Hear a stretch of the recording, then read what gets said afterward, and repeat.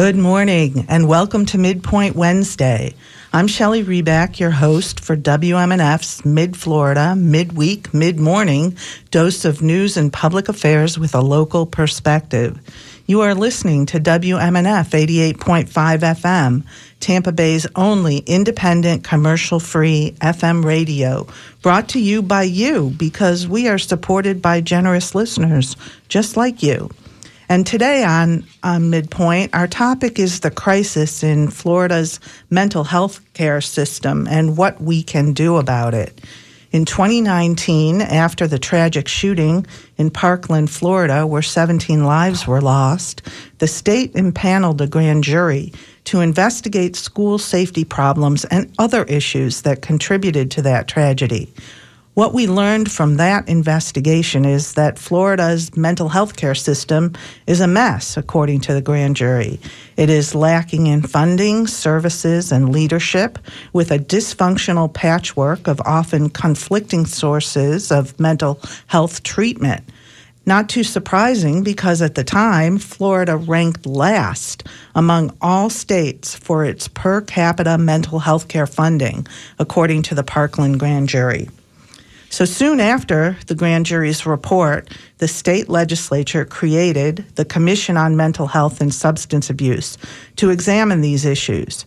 And last week, the commission issued its interim report. Like the grand jury, the commission also found Florida's mental health system confusing, underfunded, and in dire need of reform.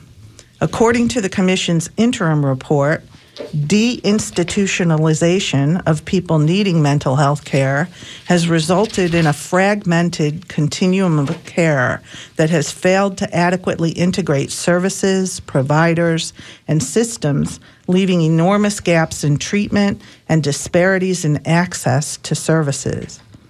This is critical because nearly 3 million Florida adults have mental illness, according to the national advocacy group Mental Health America.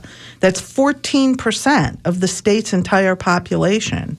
An estimated 225,000 youth also experienced at least one major depressive episode in the past year. And things have only been getting worse since COVID. My guest today, the Honorable Ronald Figueroa, Chief Judge of the 13th Judicial Circuit, was appointed by Governor DeSantis to serve on the Commission on Mental Health and Substance Abuse. So welcome, Judge Figueroa. Thank you. I'm very happy to be here with you all today. I met Ronnie Fig, as he was then known, when he was a lowly line prosecutor in the state attorney's office, and I was an even lowlier private criminal defense attorney 30-plus years ago, wasn't it? Only yesterday. Only yesterday. Right. But since then, he's risen to the very top of the legal food chain in Hillsborough County, and I'm here, retired and working for free at a community radio station. But I say that to indicate just how fortunate we are that the Chief Judge has given us his time this morning to be here in the studio to talk to our listeners about the work of the Mental Health Commission and the work of the Hillsborough County Court System on mental health services, and to talk about the Commission's recommendations for reform of the system. So thank you, Judge. It really is a privilege to have you here at Midpoint on WMNF. Well, I'm very happy to be here. This is a topic that's very close to my heart, and I think a topic that affects so many of us. All of your listeners and everyone in our community has someone that they may know, someone in their family, a close friend themselves, that are struggling with mental health issues. And the stigma is peeling away, and things are getting better. Yes, and as you know, our show is live.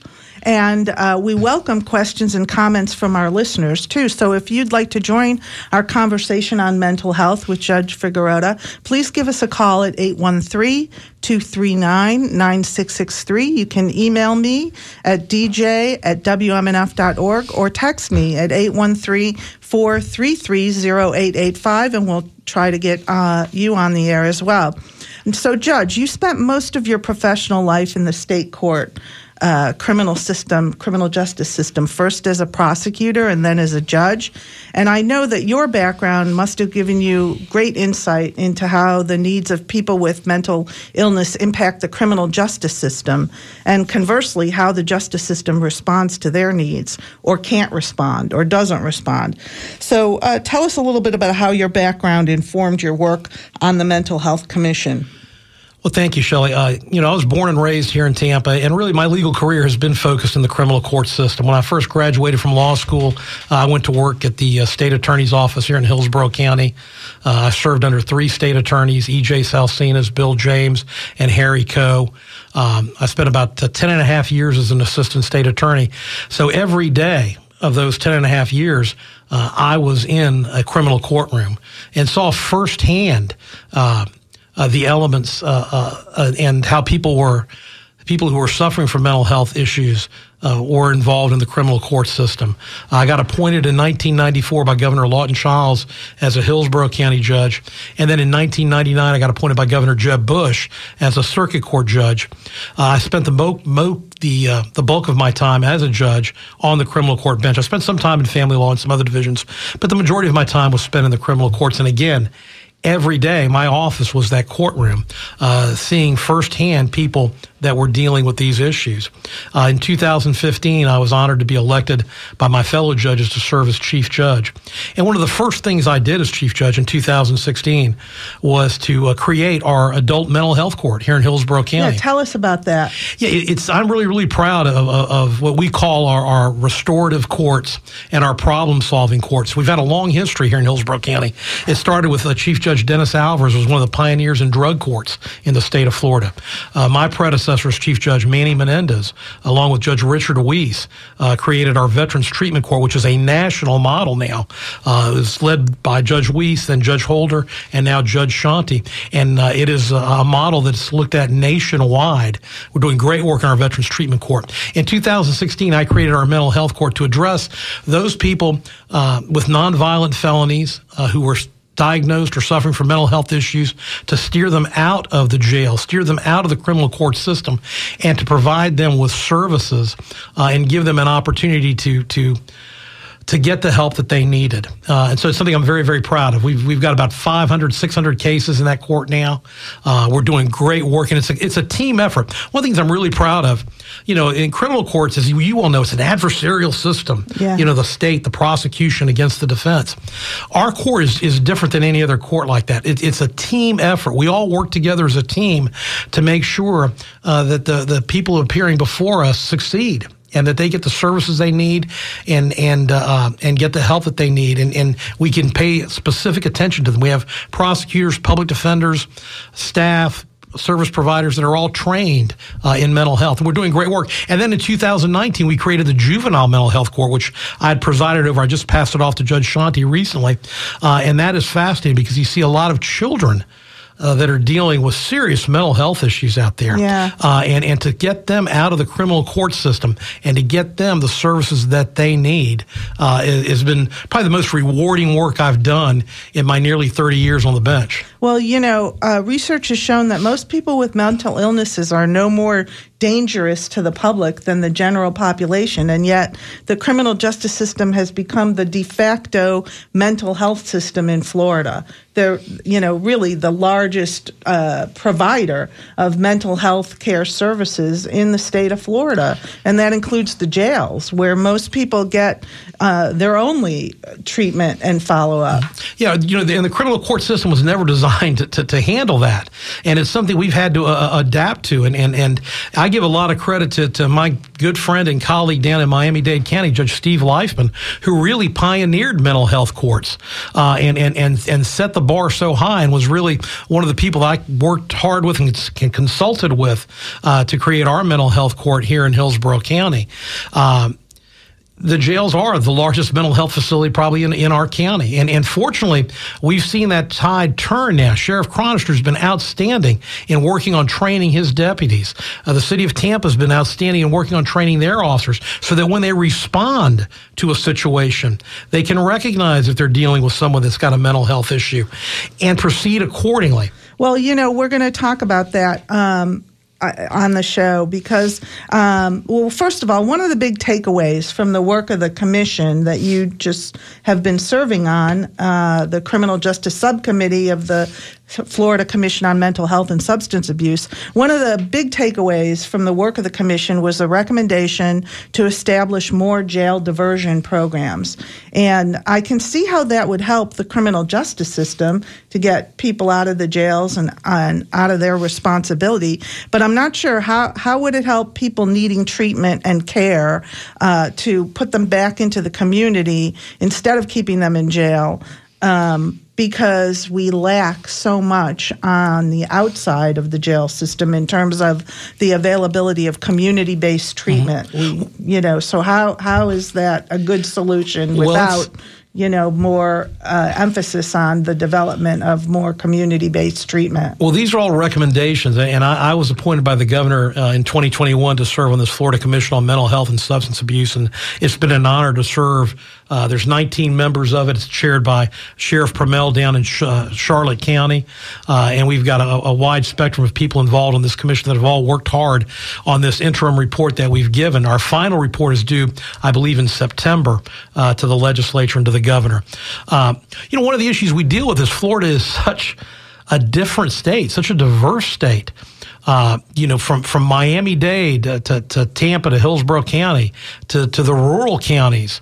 There's 67 counties here in the state of Florida, and there are some that are the have counties and some that are the have-not counties that don't have the financial wherewithal to provide the services that they need. We're fortunate here in Hillsborough County. We've got some facilities in place that work with us in our county. Our county commission has been amazing in working with our courts and working to help fund what we do here in Hillsborough County. And that's just one of the issues that we have to deal with on a statewide basis. This was one of the recommendations of our commission, that there needs to be some type of statewide system of mental health courts and providers to do these things. Yeah. Now, we can agree, I'm sure, that some people are just not amenable to treatment, and the system, the criminal justice system, at least does have some coercive powers that don't otherwise exist in society. So, for example, people with mental illness who come into the criminal justice system could conceivably get their charges dismissed or reformed or reduced if they agree to enter into some sort of monitored treatment rather than jail. If we cut people out of the system altogether, that would certainly alleviate some of the pressure on the criminal justice system, but that only works if monitored treatment programs exist and are effective and available to everybody. I mean, I know from, years of experience in dealing in the justice system that it's almost impossible to get someone a bed, like in an inpatient facility, for example, if they're in a state of crisis. So, what are we doing about that? Well, we can't cure everybody. We can't help everybody. And what we target is those nonviolent offenders that are amenable to treatment. And we're fortunate. Again, as I talked about earlier, the adversarial system is different in this type of court because their state attorney and public defender work together. And we have diversionary programs here in Hillsborough County. We have a mental health pretrial intervention program. We have other diversionary programs. We've got post-adjudicatory programs as well to steer people out of the jail and put them in community treatment and monitor them and have them have court contact where they're being supervised and they appear in front of me. And one of the good things is now we're back to live in-court action. For a while there we were on Zoom land. Yeah. And Zoom is here to stay. It's going to be a part of our court system for a while. But particularly in my court and in our veterans court, our restorative courts, our drug treatment court, you need to have that face-to-face contact because you've got to be able to provide encouragement. Words of encouragement and praise to people that are doing well, and then to be tough on those that aren't doing well, and to try to have that carrot and the stick approach.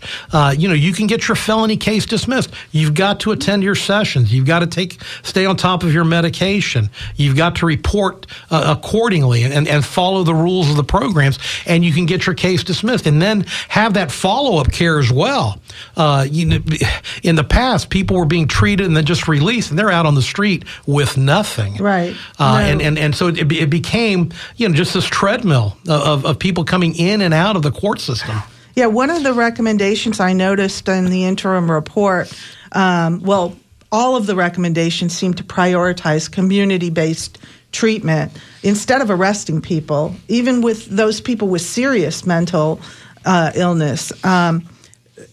If we stop arresting so many people for misdemeanors, which are minor crimes for which the most you could be sentenced to serve would be 1 year incarceration, that would be the most. And most people don't even get that because the offenses themselves are just minor, frankly. They're not felony serious offenses. So, we're talking about people arrested for misdemeanors, minor crimes, who are not competent to even understand the charges against them or competent to participate in their own defense. And the way the system works now is they go to jail and they get treatment to become competent. And then once they're determined to be competent by a judge and with the testimony of psychiatrists and there's a recommendation in court, once they're competent, then their case can be finished in court, and oftentimes it results in time served. And so, why did we go through all that for those people? And so I found it interesting that one of the recommendations in the interim report was to stop charging people with serious mental illness with misdemeanors and then trying to restore them to competency. It just makes no sense. It makes no sense in terms of their care. It makes no sense in terms of the system, the expense to the system of keeping people in jail while that goes on. They may often be there as long as their possible sentence could even, be extended. Yeah, bingo. That's, that was one of the big issues that we looked at in our criminal justice subcommittee, and that was chaired by my good friend, the chief judge up in Jacksonville, Mark Mahan. And one of the things we looked at, as you all know, was the competency restoration issue. Before someone can be adjudicated, before a case can be handled, it has to be established they're competent to proceed, to be able to assist their attorney to understand exactly what's going on. And we were spending a lot of money to try to restore someone to competence that had been charged with, trespassing in front of a convenience store. Right. And we were spending a lot of dollars on that. And then, lo and behold, they become competent, and now the sentence is time served. Right. And they're back out in front of the convenience store again. Right. So the goal was to try to address the crux of the issue, to address what their mental health issue is, and to get them the treatment they need. And don't worry about competency. So let's not have them even in the criminal court system. Let's get them and divert them out of it. And I think we're trying to do a better job with that. And that's going to be that's a big recommendation from our criminal justice subcommittee, because so many dollars were spent on that. That it didn't make any fiscal sense. And that's one of the things really that the legislature is going to be looking at. They're going to be looking at the dollars and cents approach to everything and what's going to save, money and what's going to be better for our budget. So I think that's one of the things we can really point to, that this is a great way to use those dollars we were spending on competency restoration and pivot and put those, on prevention and treatment. Right. And community treatment. In researching for this show, I learned that in 2015, there was a Pulitzer Prize-winning investigation by the Tampa Bay Times and the Sarasota Herald Tribune, and they found that Florida spent at least $50 million per year, and this is 2015 dollars, $50 million per year restoring the competency of criminal defendants whose nonviolent crimes were so minor that they never spent a day in prison. I mean, they sat in jail being restored to competency, but then at the end, like you say, they got time served. They never went to prison. And so getting rid of competency restoration for misdemeanors would save a lot of money. For misdemeanors and nonviolent felonies. And nonviolent felonies, I think is the way to go. And let's make it crystal clear. I mean, public safety is very important. And I think those competency dollars need to be saved for those people that are violent offenders that need to have their competency restored so that we can address and adjudicate their case in a timely fashion. Public safety is a priority, and we need to make certain that violent offenders are in a secure place, in a secure facility, and really not waste those dollars on the misdemeanors and the nonviolent felons. Right. All right. I'm going to take a call from Tony from Pasco, who's been very patient. Thank you for being so patient, Tony. You're on the air. Hi. I'm interested in the topic here. So I've got a son, apparently has some level of schizophrenia. He also, I think, does Adderall, and I know he drinks.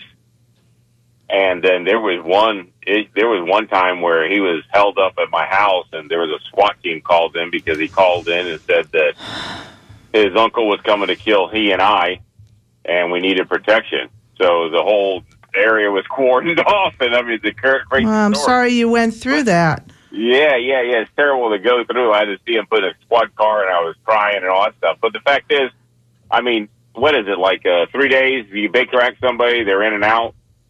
Yeah. Yeah, we definitely need some help. I'm a little more radical on the, catching drug dealers and stop people from using drugs, but I mean, it's almost impossible.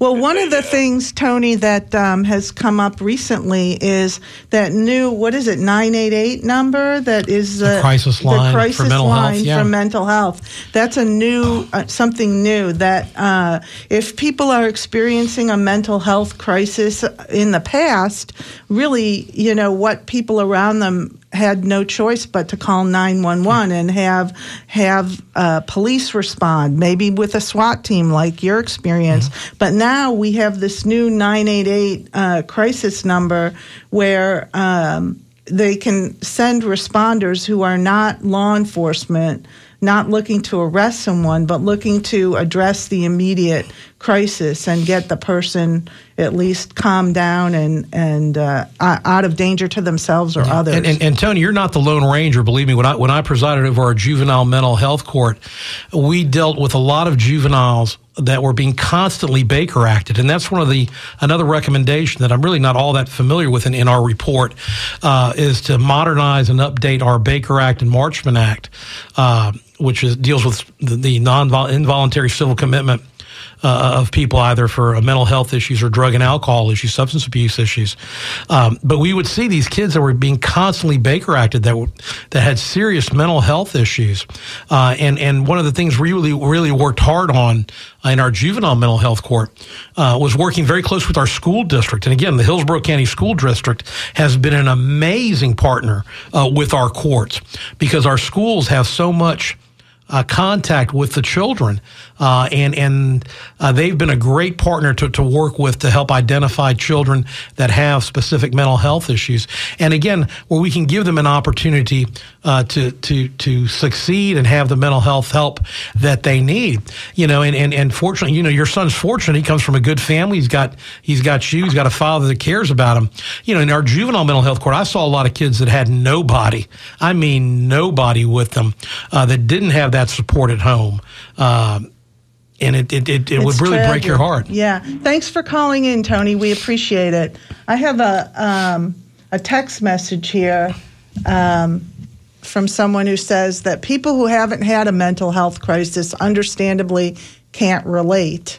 And this person says, I had a steroid psychosis from taking steroids from bronchitis and was Baker Acted, and it was the worst thing that ever happened in my life, and I cannot imagine being stuck in a mental illness like that. Until it happens to you or a close friend or family member, I don't think things will change much.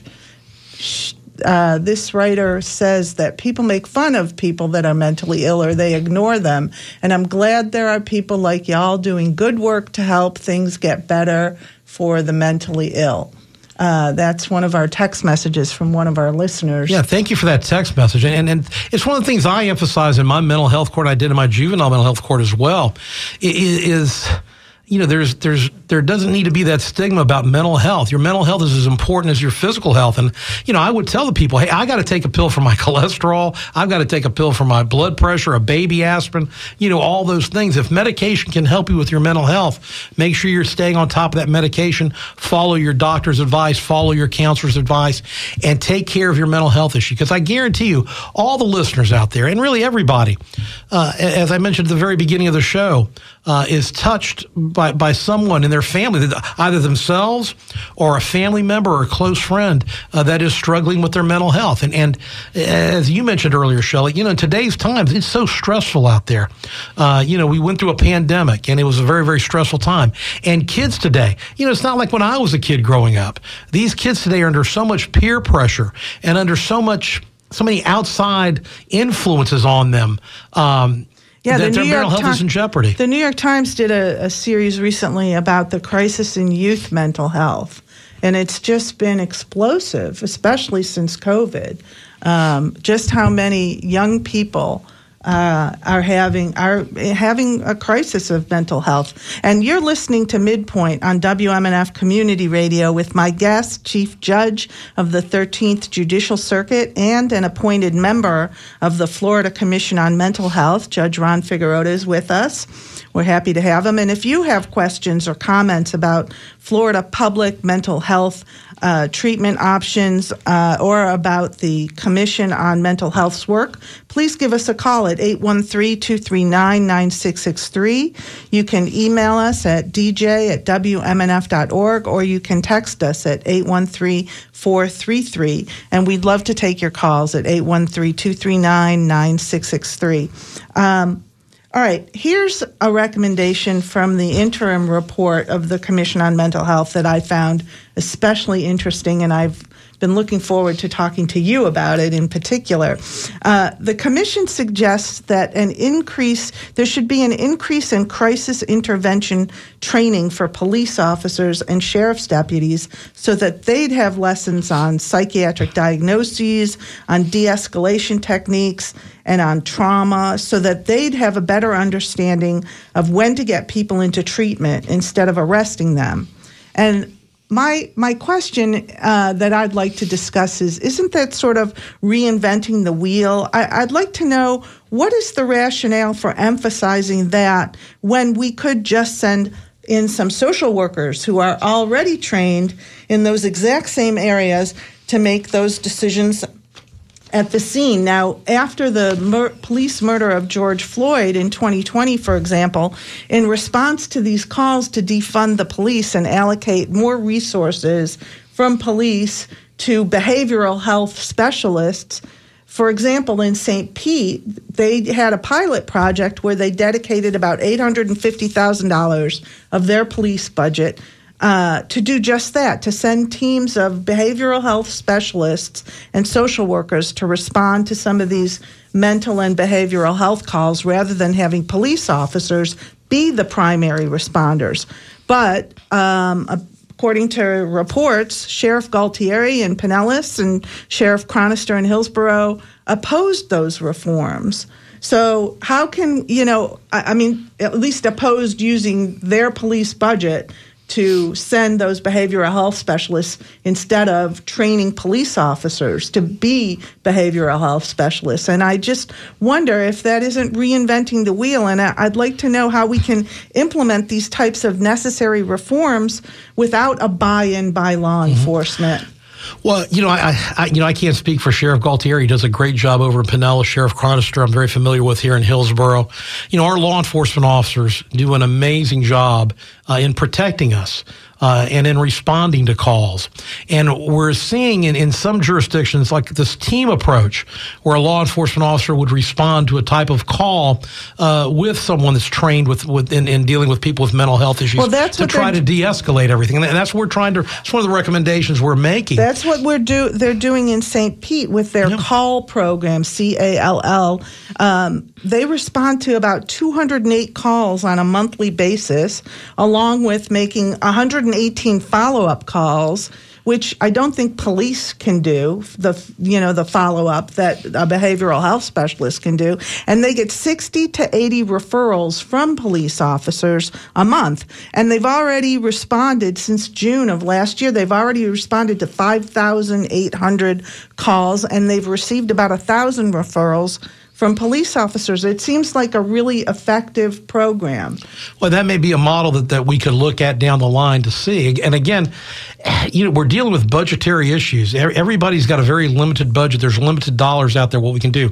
I can tell you that Sheriff Chronister has really advocated strongly to train his deputies in responding, trained his deputies in dealing with homeless people, trained the officers and deputies in how to respond to these certain scenarios. And again, these men and women are out there responding to calls that half the time they don't know what they're getting into when they arrive there.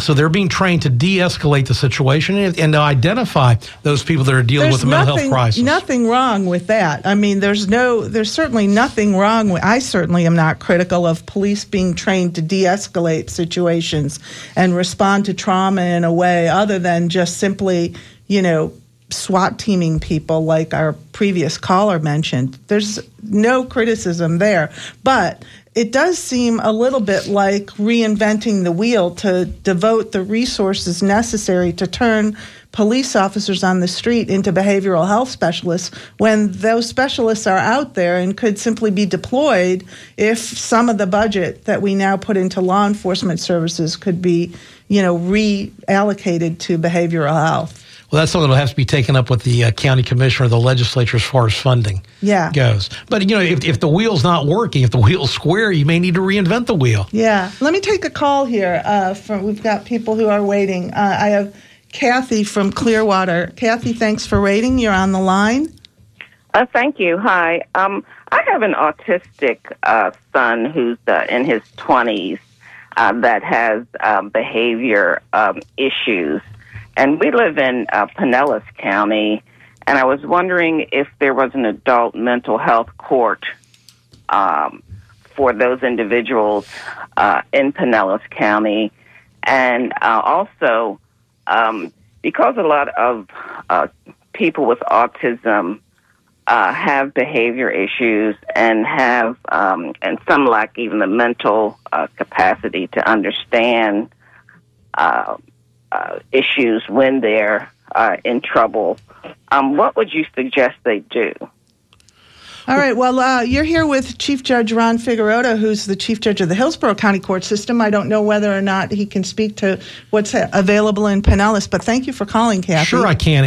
And the Chief Judge over in Pinellas, Anthony Rondolino, and the state attorney over there, Bruce Bartlett, have worked on and are initiating and creating an adult mental health court over in Pinellas County in the 6th Circuit. I believe it is up and running, but that is something you may want to check their local website to see and to get some information from them about how their court works. And again, it would be a criminal court, so it would be someone that had been either charged or arrested with a crime would be in the a subject of their mental health court. But you may want to research that over in Pinellas to see what's available over there.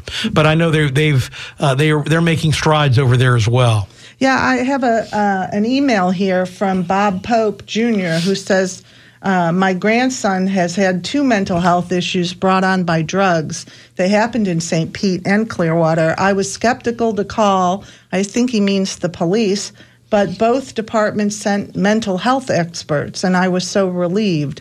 They talked my grandson down, and there was no incident. They took him to PEMS both times, and he was in for 3 days each time. He needed more outpatient counseling, but sadly it wasn't available.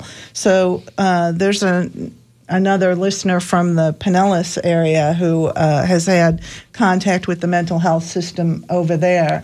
I have Rosa on the line, too. Rosa, you've been very patient. Also, Rosa's from St. Pete. Again, a Pinellas listener. You're on the air, Rosa. Hi, thanks for taking my call. So Sure. I have a comment and then just kind of want to see your thoughts. I have a second grader, but she, based on the school system, in order to get into like VPK, you have to be 4 by September 1st. So she kind of just went in right under there with a September 28th birthday.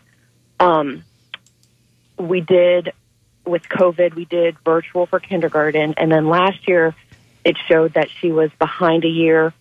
She had a lot of stress and a lot of anxiety from that. I've also tried to hold her back. She's in 2nd grade. I tried to hold her back last year just because I felt, based on, all this stuff. Well, what's your question for Judge Figueroa? So my question would be, with COVID and dealing with the younger generation who had who needed that developmental and was, I would say, stunted by that. It seems like the schools are kind of just pushing kids through, especially that have a lot of anxiety and are falling behind, because it seems to me seems like they just kind of want to conveyor belt them through. Is there any studies or anything going on about what could be potentially be a ripple effect from COVID and the younger students out there? Well, Rosa, I think that's a great. Thanks for your call, Rosa. That's a great point, and I think COVID's taking this toll on a lot of people, particularly the children, the innocent people that through no fault of their own have been forced into this kind of Zoom virtual world, and these children aren't allowed to develop their social skills in interacting with other children, and feel isolated and feel depressed and dependent on Sure. technology. I mean, not face-to-face interaction, but so dependent on technology. It causes, I think, a sense of isolation, and that leads to depression. And the numbers of youth with severe major depressive disorders have increased enormously since COVID. Yeah, and it sounds to me like your child's very lucky because you're very engaged and active and caring and concerned about your child. And I think the school district can work with you on that. So often, I mean, I would see in my juvenile mental health court where parents are just pushing their kids off on the school. And it's the school's problem, not their problem at home. And it needs to be a team effort. There needs to be a solution at home and a solution in the schools as well. Yeah. Now, one of the other one of the other recommendations that came out of the interim report on the Commission on Mental Health and Substance Abuse was a recommendation to study the impact of expanding Medicaid eligibility, especially for young adults.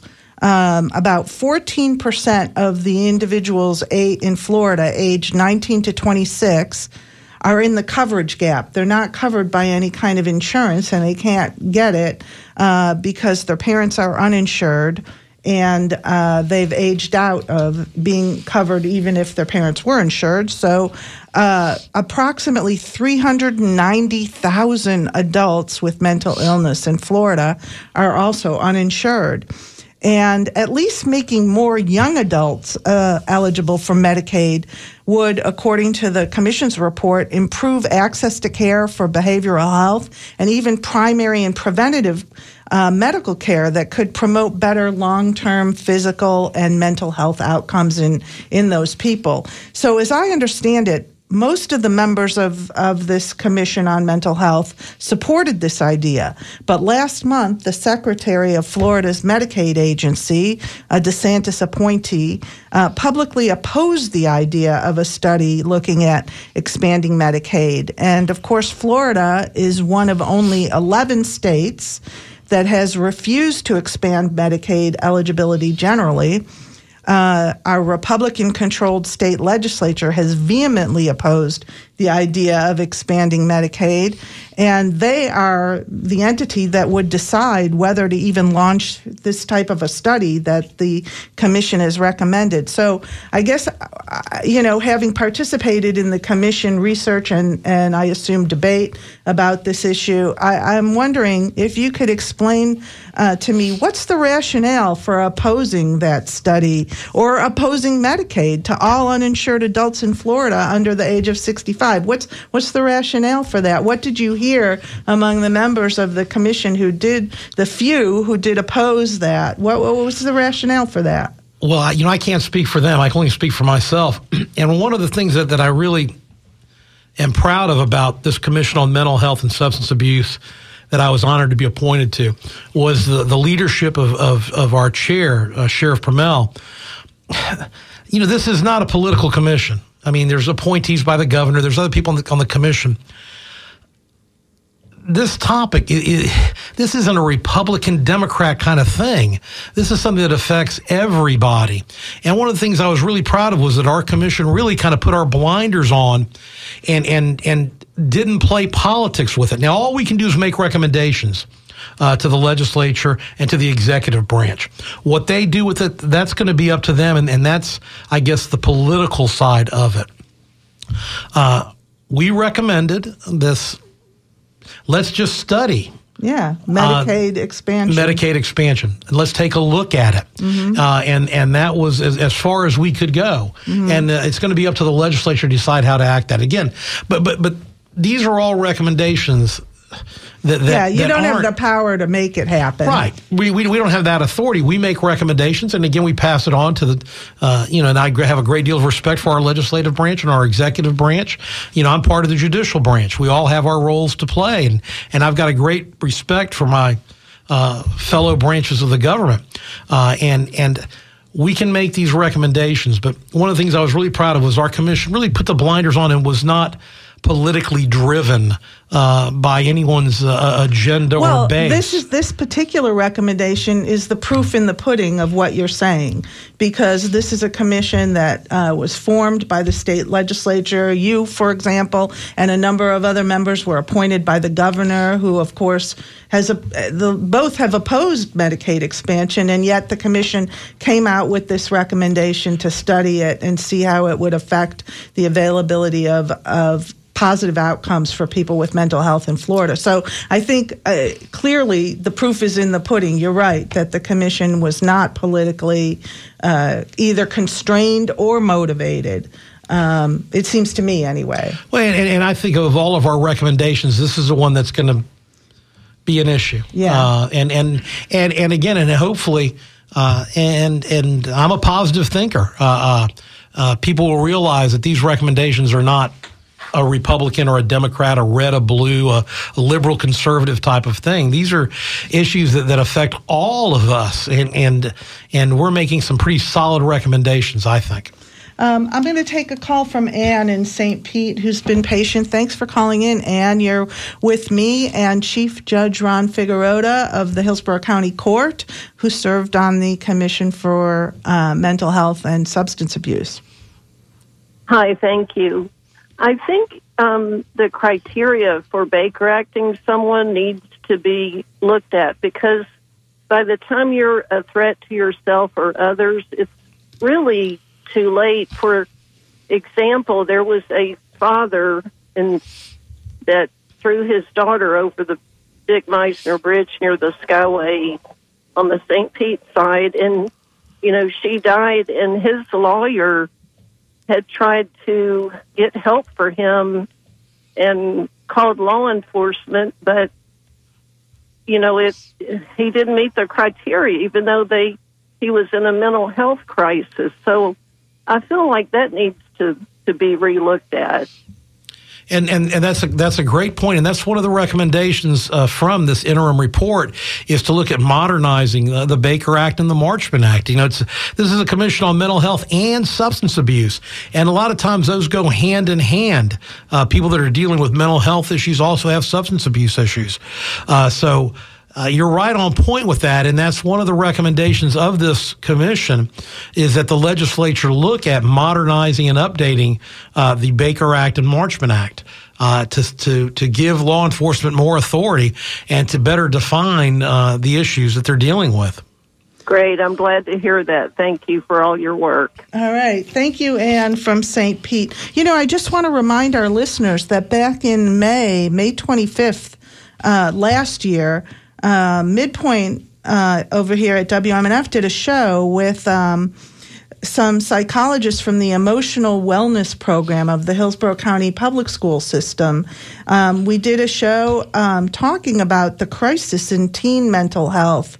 And so if you're interested in that topic in particular, you can go back to the Midpoint archives by streaming www.wmnf.org/midpoint and scroll down to select the date of May 25th, 2022. And you can listen to our show that we did with the people from representative of the Hillsborough County School System on the crisis in teen mental health. So I just wanted to make that available to everybody, too. You're listening to Midpoint on WMNF Radio 88.5, and we're discussing the report of the Florida Commission on Mental Health and Substance Abuse with Commission member, the Honorable Ronald Figueroa, who's the Chief Judge of the 13th Judicial Circuit in Hillsborough County. And you can join our conversation during our live show by calling 813-239-9663. You can email us at dj@wmnf.org, or you can text us at 813-433-0885. Judge, another recommendation from the Commission was to track how people move through the system of care, because people with serious mental illnesses like major depression or schizophrenia, they bounce among these treatment providers from community mental health centers to jail to private facilities to hospital emergency rooms, and they get a diagnosis and treatment at all of these places without any coordination or continuum of care. So there's a suggestion in the interim report that publicly funded programs, at least, would share information and patient data to a centralized database so that patients can be tracked through the system. So I'm wondering, do you see any privacy concerns with a centralized patient mental health database like that? There's always an issue when you're dealing with HIPAA, and which I don't even understand HIPAA all the time. But that was one of our big recommendations, because there's been a lack of communication between the stakeholders. And so to kind of create a master client index and have communication between the stakeholders that can track. And again, we don't want to do a big brother is watching you kind of thing, but to be able to make sure, who's laid hands on these people, who's touched these people that need help, and what has been done. So to have a coordination, and there's a follow-up. Right, so there isn't even, contradictory medicines prescribed, for example. There's no way currently to track that from people in the public care system. And that's why data sharing is so important. Yeah. But again, you run up against the HIPAA issues, and that's something that's going to need to be resolved again by the legislature. Yeah, right. All right, I've got a call from Chris in Clearwater. Chris, you're on the air with Judge Ronald Figueroa on Midpoint. Thanks for your patience. Thanks, Shelley. Hi, Judge. For the last caller, I'd recommend a show that was on the Tan Talk Network here locally on the Baker Act. If you want to go onto YouTube, the title is Florida Guardianship Law Reform, Don't Become a Ward of the Court. And interviewed was Clerk of the Circuit Court Ken Burke here in Pinellas County, Susan Melody, Justice for All Florida, and Hillary Hogue. What was the name of that show on YouTube? Again, it's on the Baker Act problems and Florida Guardianship Law Reform. Okay. Don't become a ward of the court. Don't become a ward of the court. Okay. Yeah, and Clerk, I'm very familiar with Clerk Burke over in Pinellas. I love saying Clerk Burke, but Clerk Ken Burke over in Pinellas County, and he's really one of the leaders in dealing with guardianship issues, as well as our clerk here in Hillsborough, Cindy Stewart. And the clerk's office is so important and an important stakeholder, an important partner in all of this. And I know Ken Burke is really leading the effort with the county clerks statewide, and there's 67 county clerks, and dealing with guardianship issues. It's one of the things that they're focusing on. Yeah, I was really impressed to see that from him. And what I was calling about is the lockdown pandemic that caused so many problems that we now see. And I want to draw your attention to the Atlantic Monthly magazine, which is a progressive publication. Let's Declare a Pandemic Amnesty is the title of the article, from October 31st and October 31st last year. And they're saying that they didn't know that face masks didn't work and social distancing didn't work. Well, there are many doctors in the Great Barrington Declaration who, if you check out the signatories, were calling for protecting the frail only, because children are usually not vectors and of the virus. And it has over 16,000 signatures from medical public health scientists, 47,000 medical practitioners. So I wouldn't dismiss them being proven correct that because the elderly are so much more vulnerable, we should have protected them and just allow society to continue. And my point is that and shutting down the local businesses, while liquor stores and multinational corporations and strip clubs are allowed to stay open. Multinational corporations are now taking record profits. If you look at Oxfam International from a couple days ago. Okay, we can't get into that now, Chris, so stick to the topic. Did you have a point to make about the mental health? Yeah, well, yes, I've known about these studies for quite a long time, the suicides, drug abuse, self-abuse, child abuse, people not seeking care, you've all covered. I could read off studies. All right, but I have to cut you off now because it's 10:55, 10:56, and the show's about to be over, so I want to thank you for your call. But regard the Seventh Amendment for jury trial. Okay, I'm going to have to cut you off now, Chris, but thank you for calling. Didn't mean to be rude to Chris, but we really had to stay on topic. Well, and just touching briefly on what he closed out with, one of the things I'm really proud of is our court systems never closed throughout the pandemic. People would always ask me on the street, when are you going to open back up? We never, ever closed.